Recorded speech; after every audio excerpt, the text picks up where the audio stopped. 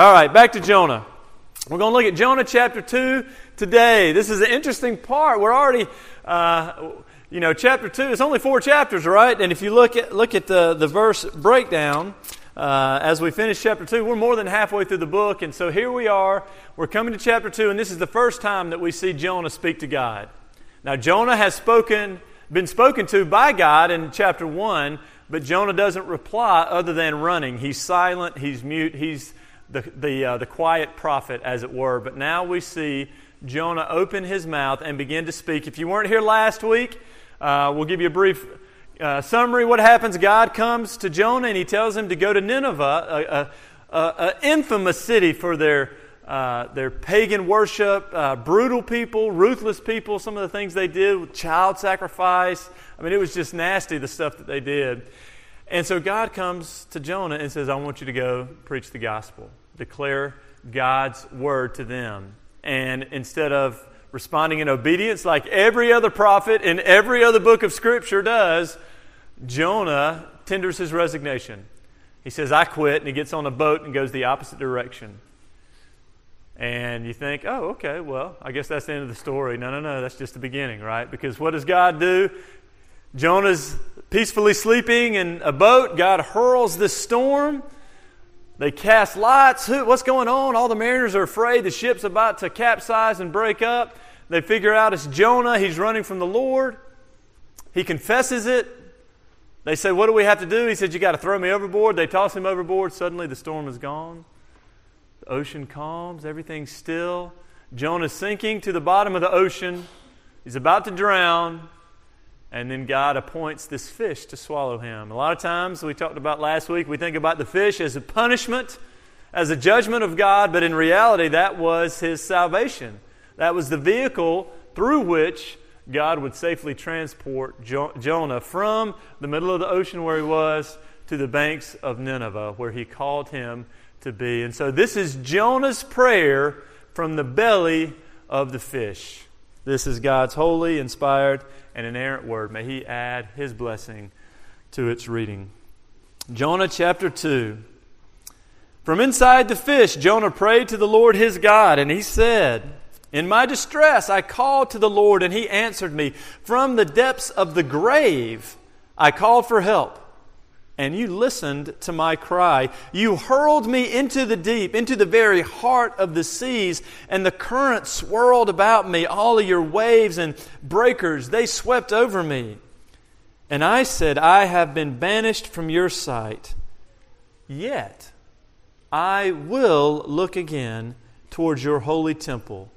The engulfing waters threatened me. The deep surrounded me. Seaweed was wrapped around my head. To the roots of the mountains I sank down. The earth beneath barred me in forever.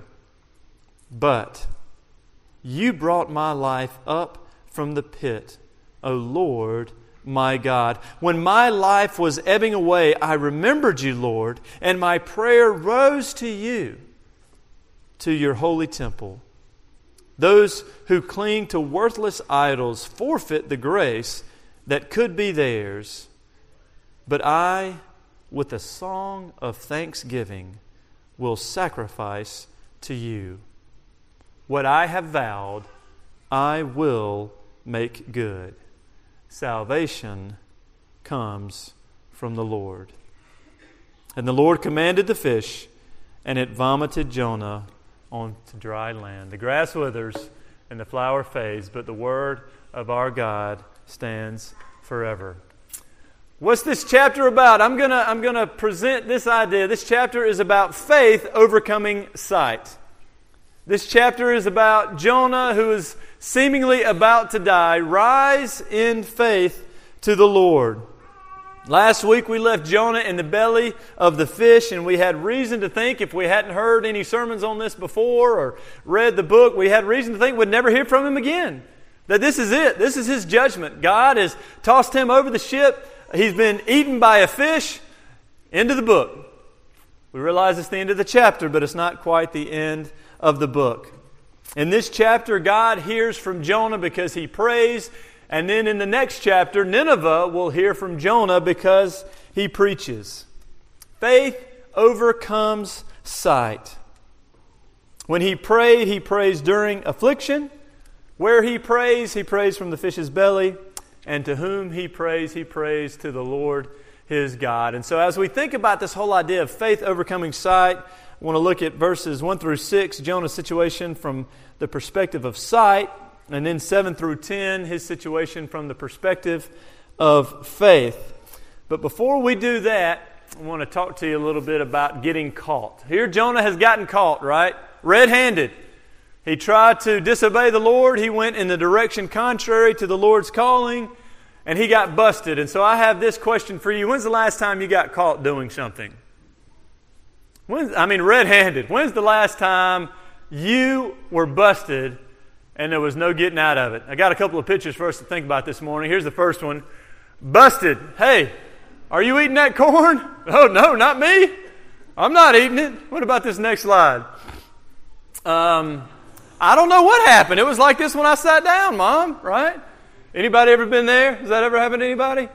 Busted, right? Next slide. It wasn't me, it was the dog. I'm just fixing it. Oh, I love that, right? That's a good one. If you ever, as a kid, it was my brother, it was my sister. I'm just here cleaning up. I'm trying to be a good servant, Mom and Dad, right? Here's one. This is an embarrassing one, getting caught right here. Okay. Hey, boo, I'm working a little late tonight. Are you sure you're working late? Yeah, we're doing inventory. I think you're out with Mark again and still cheating on me. Nothing is going on. Oh, don't you love this? Nothing's going on. We talked about this in therapy.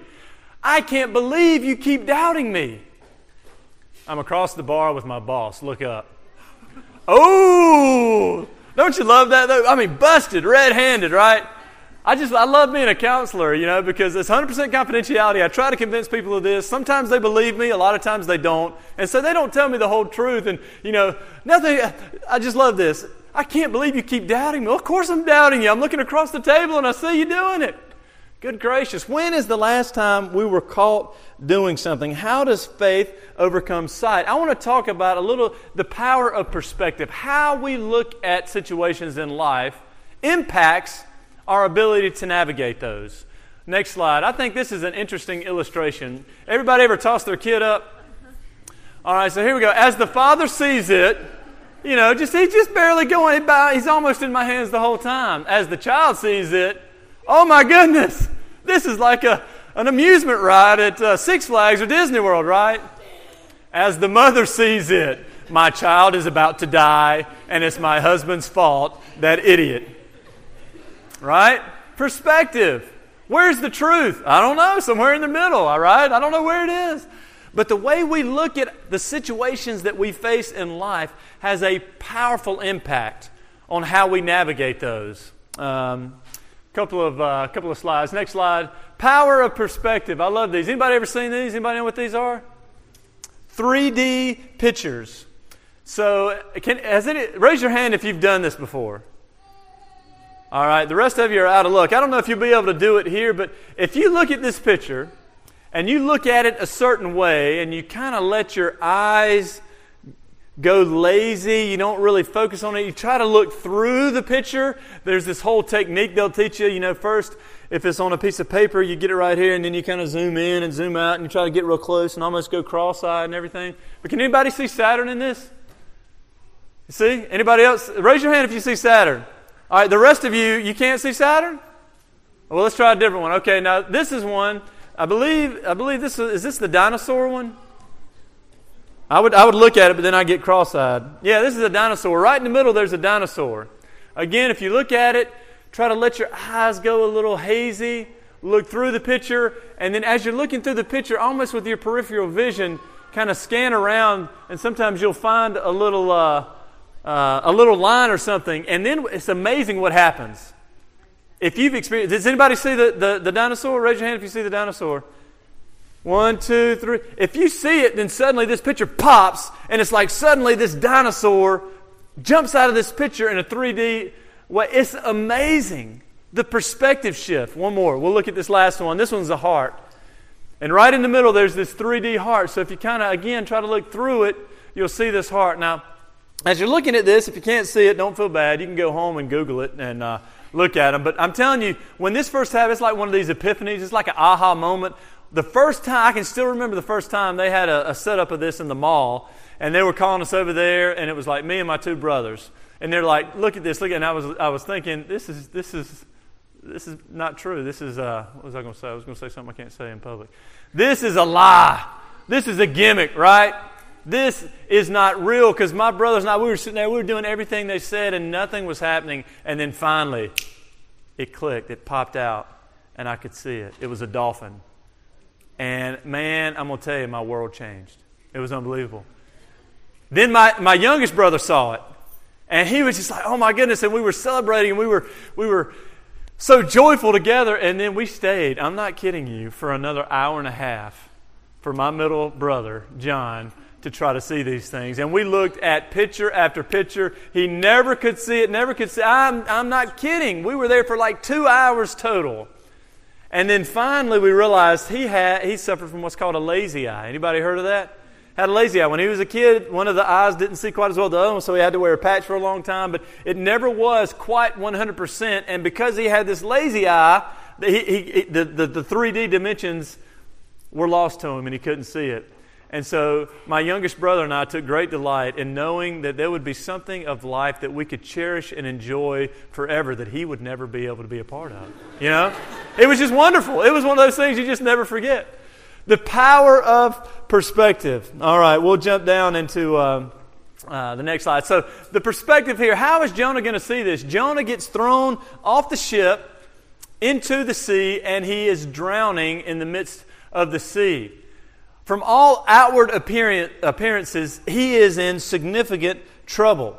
And so as we think about these 6 verses, I want us to realize we're going to face hardships. We're going to face difficulties.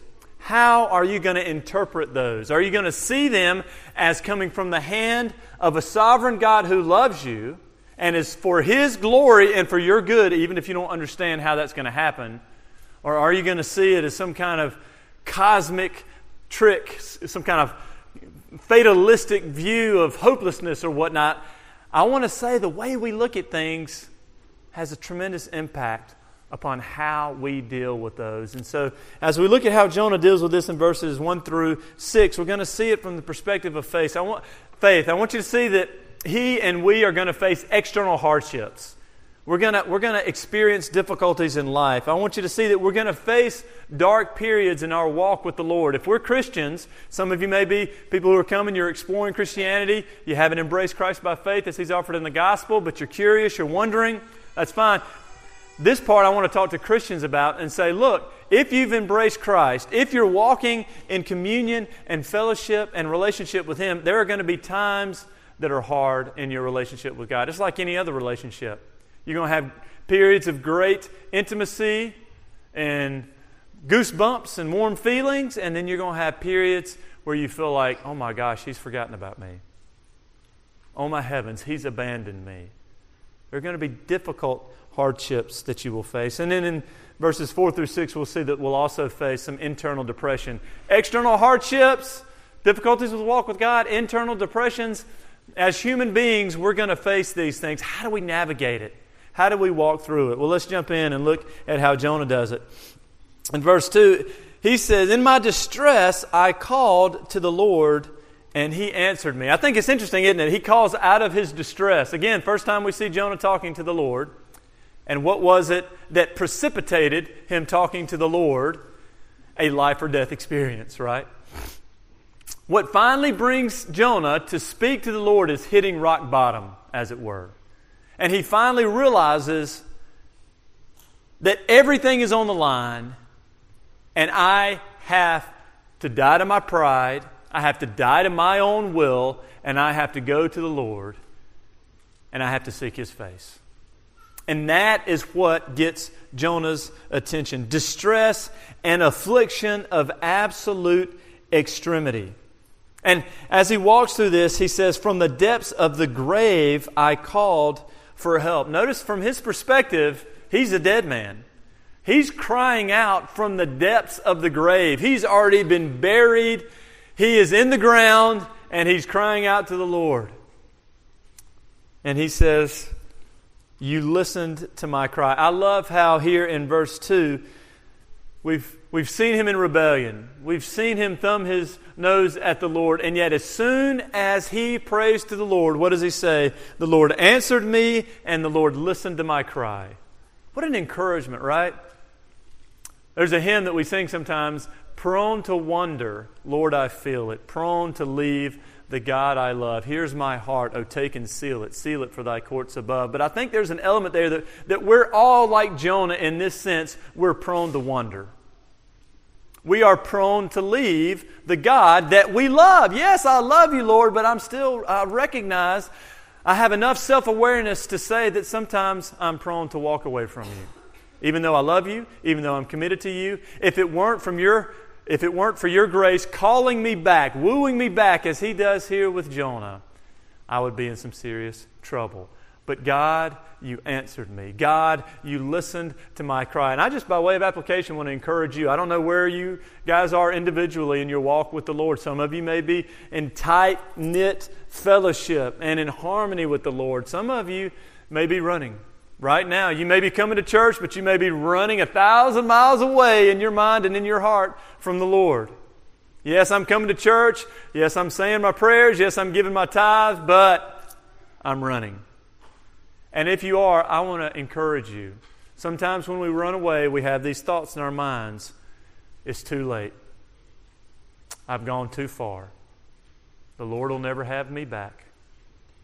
I've done too much.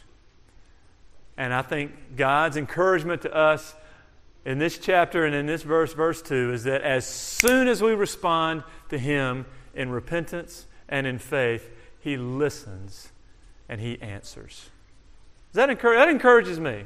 I don't know about you, but to know that we've never gone too far, we've never run too fast, there's nothing that you can or would ever do so that if you came to Him in repentance, He wouldn't hear you and He wouldn't answer you. Amen?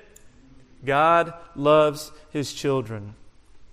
And so we see that we're going to face these external hardships, but notice we're also going to face dark periods in our walk with the Lord. Look what He says in verse 3. You hurled me into the deep, into the very heart of the seas. The current swirled about me. All your waves and breakers swept over me. My question to you is, who threw him into the ocean? Who hurled him into the deep? Does anybody remember from last week? Who hurled him? Somebody tell me. The sailors, the mariners, right?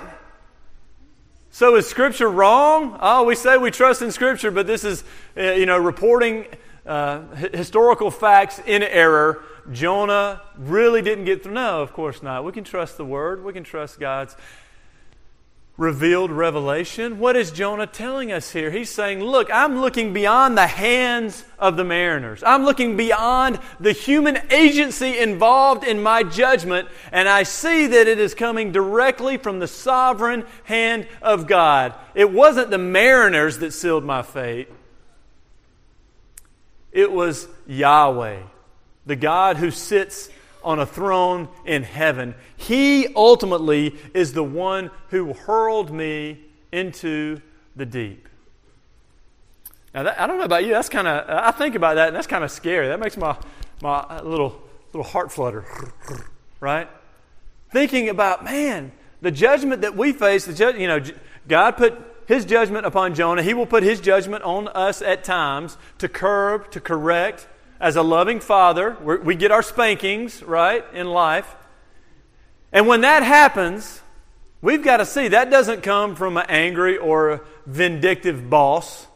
Doesn't come from an angry or vindictive spouse. That would never happen anyway, of course, because we've all been to Art of Marriage, right? It doesn't come from here, there, or anywhere else. It comes to us from the sovereign hand of Almighty God. And Jonah says, as we peel the layers of this onion back, almost like David, I almost hear this echo in my mind. Against you and you only have I sinned, O Lord, and done what is evil and wicked in your sight. And so Jonah, he says, I'm in trouble. I don't have the relationship with God that I had before this happened. I've been hurled into the sea, the very heart of the seas. The currents are swirling about me. The waves and breakers are sweeping over me. And see, what happens usually as external hardships, maybe a not walking with the Lord the way we ought to walk. What does that lead to? It leads to internal depression, I think, a lot of times. And I think we see Jonah wrestling with that some. You'll see a slide from that. I came across this just doing, a search to kind of give us some things to visualize as we're talking. And I don't know, but this quote really hit me. I don't know if y'all have ever heard it before, but and then suddenly I became sad for no reason at all. And I saw those things. If you do just a Google image search on depression, you see that quote coming up everywhere, and all these really, I tried to pick one that wasn't horrible, but really sad pictures. And I just thought, man, can you imagine just waking up one day and you're sad and you don't know why? You don't know why it happened. You don't know how to fix it. You're stuck. And it breeds this sense of helplessness and hopelessness. And I think Jonah was there. Look at what he says in verse 4. And I said, I've been banished from your sight. God has kicked me out. God has ostracized me. Think about Adam and Eve getting kicked out of the Garden of Eden. I don't know about you, that's what jumps into my mind. But I've been banished from your sight. But notice how he responds to this. Again, we see faith rearing its head, faith overcoming sight. Notice what he says, yet I will look again toward your holy temple. God, you may be finished with me, he's saying, but I'm not finished with you. We see the spark of faith, and again, I think that's the gift of God in Jonah, drawing and wooing Jonah back to himself. There is this dispiriting influence upon Jonah as he says, I've been banished from your sight. Such was his impression. Such was his despondency. Such was the almost absolute despair that hit Jonah. And you think about it, for a prophet, well, for any of us, but especially a prophet of God, what could be harder? What could be more dreadful than to be cast out from the presence of the Lord? It's frightening, isn't it? It's hurtful to think about having to process that and to go through that on a level. And so I'm reminded of that scripture verse, and many of you may know it. It talks about how in your presence, Lord, there is fullness of joy. But away from your presence, there is nothing. And so how many of us as Christians, if we're walking with the Lord, can say yea and amen to that idea that in your presence, Lord, there is fullness of joy? And I think that's the secret to overcoming depression. It's getting beyond the external situation and circumstances, and it's getting back to that relationship. And it's realizing that, Lord, I know you may call me to places I don't want to go. I know you may ask me to do things that I don't want to do.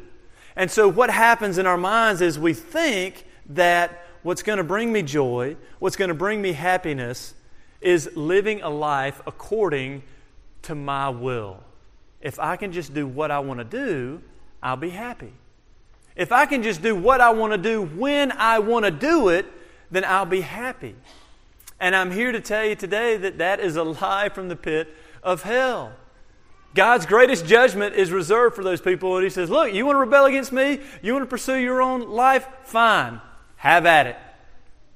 And He withdraws all of His restraining grace. That's the worst judgment, I think, that can fall upon a person. That's what happens with judges. You see this endless cycle of bad king, and things get worse and worse and worse and worse. And almost the epitaph on the tombstone of Israel during that time was, and everyone did what was right in their own eyes. When a society and a culture gets to the point that everyone does what is right in their own eyes, the society is dead as we know it. It's chaos.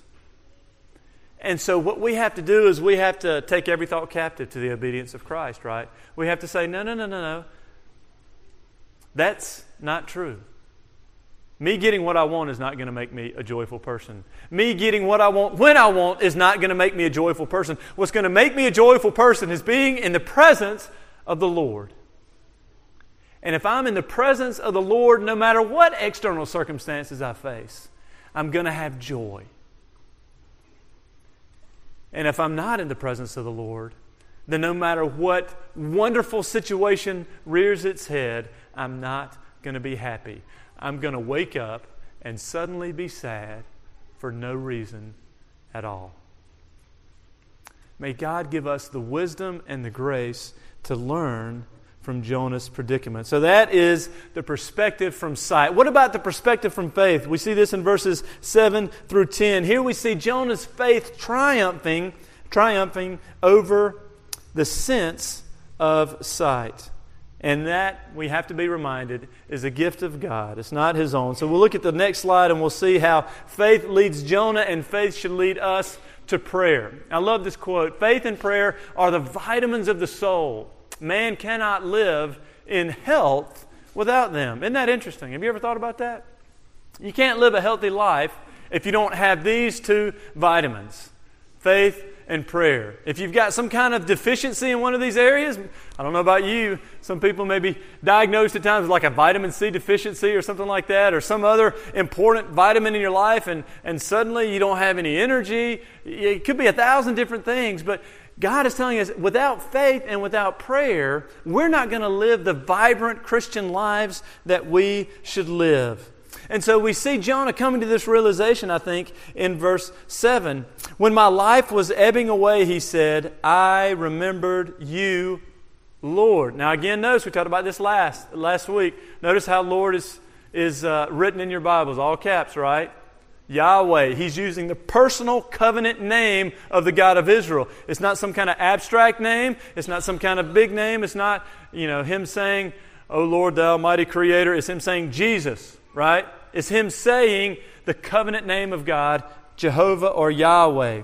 I remembered you, Yahweh, and my prayer rose to you toward your holy temple. He, in the midst of his crisis, remembers God, and he turns to God in prayer, and he sends his prayer to the temple of the Lord. Though he feels like God's presence has been withdrawn, he now moves towards the temple in that metaphorical sense to pursue the Lord. He had not given up. He still maintained that the Lord was God. His affliction constrained him to pray. The coldness and the distance of his heart, I would argue, are beginning to melt away as he re-engages and reinitiates a relationship with the Lord. He confesses his faults and he flees to the Lord. Notice doesn't just lead us to prayer, but also leads us to worship. And I think these two are kind of intrinsically connected, worship and prayer. But notice what he says in verse 8, those who cling to worthless idols forfeit the grace that could be theirs. Interesting, isn't it? I don't know. Again, this by way of application, if you're here this morning and you haven't really bought into the Christian thing again, you're wrestling, you're examining the truth claims of Christ, you're clinging, as it were, to these idols. I want to say from God's Word that there is grace that could be yours for the asking. There's grace that could be yours for the taking, and you, wittingly or unwittingly, are forsaking that. Don't refuse the gift. And then he says, what I have vowed, I will make good. Salvation belongs to the Lord. I think it's a beautiful illustration that he ends up by proclaiming that salvation belongs to Yahweh. And I think he's speaking in a very general sense. Yes, his salvation belongs to Yahweh. It is through God's grace and mercy that this great fish has come and swallowed him and has kept him from drowning.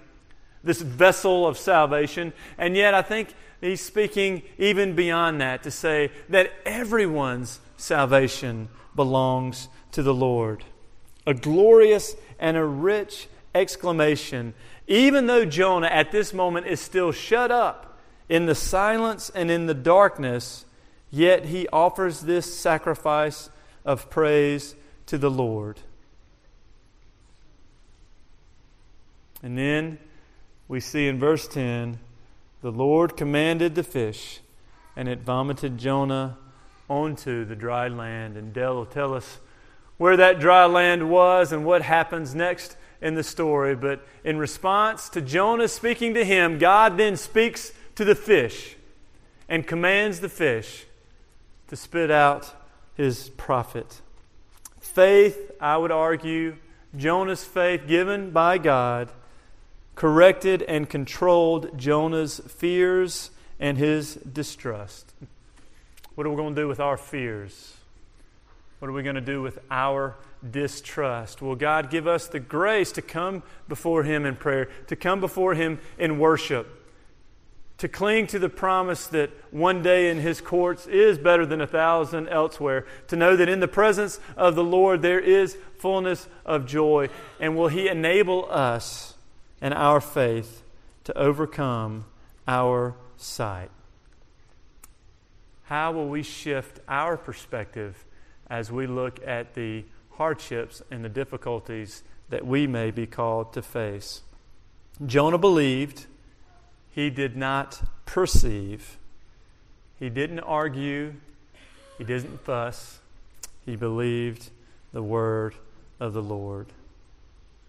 I like what Casey had talked about today. As we look at Jonah and as we think about this amazing story, she mentioned earlier that now is the time to call out to the Lord. Here we see Jonah in chapter 2 in chaos and in crisis calling out to the Lord. And I just want to encourage you, no matter where you are in your walk with the Lord, you may be a seasoned believer and you've spent decades with the Lord. You may be a young believer and you're just getting to know the Lord. You may come here this morning and you've never embraced Christ as He's offered in the gospel and you don't know the Lord. But I would call upon you, no matter where you are in your journey with the Lord, to see today as that opportunity for salvation or for sanctification. Either way, today is the day of salvation. Today is your day to call out upon the name of the Lord. We sang Amazing Grace, and I thought it was so fitting to reflect on that from our story, maybe from the story of Jonah the prophet. Amazing grace, how sweet the sound that saved a wretch like me. I bet Jonah feels like a wretch, even though he's a prophet. I once was lost, but now am found, was blind, but now I see. May God give us the eyes of faith to look at life from His perspective. Let's pray together. Gracious God, we thank You so much that salvation belongs to You, not to us. We know that if it were in our hands, we would drop it, we would fumble it, we would lose it immediately. And yet we know that our lives and our futures are not in our hands, and we praise the Lord for that, but they're in Your hands. And sometimes that's hard because You call us to do things that we wouldn't normally do. You call us to go places that we wouldn't normally go. You call us to serve and minister to people that we wouldn't normally serve and minister to. But we know that as we do that in faith, in fellowship with You and with Your body of believers, that will be what brings us joy, and that will be what lifts us from the depths of depression. And so, Lord, deal with our hearts and souls this morning. Help us to see You. Help us to follow You. Help us to worship You. For we ask it in Jesus' name. Amen.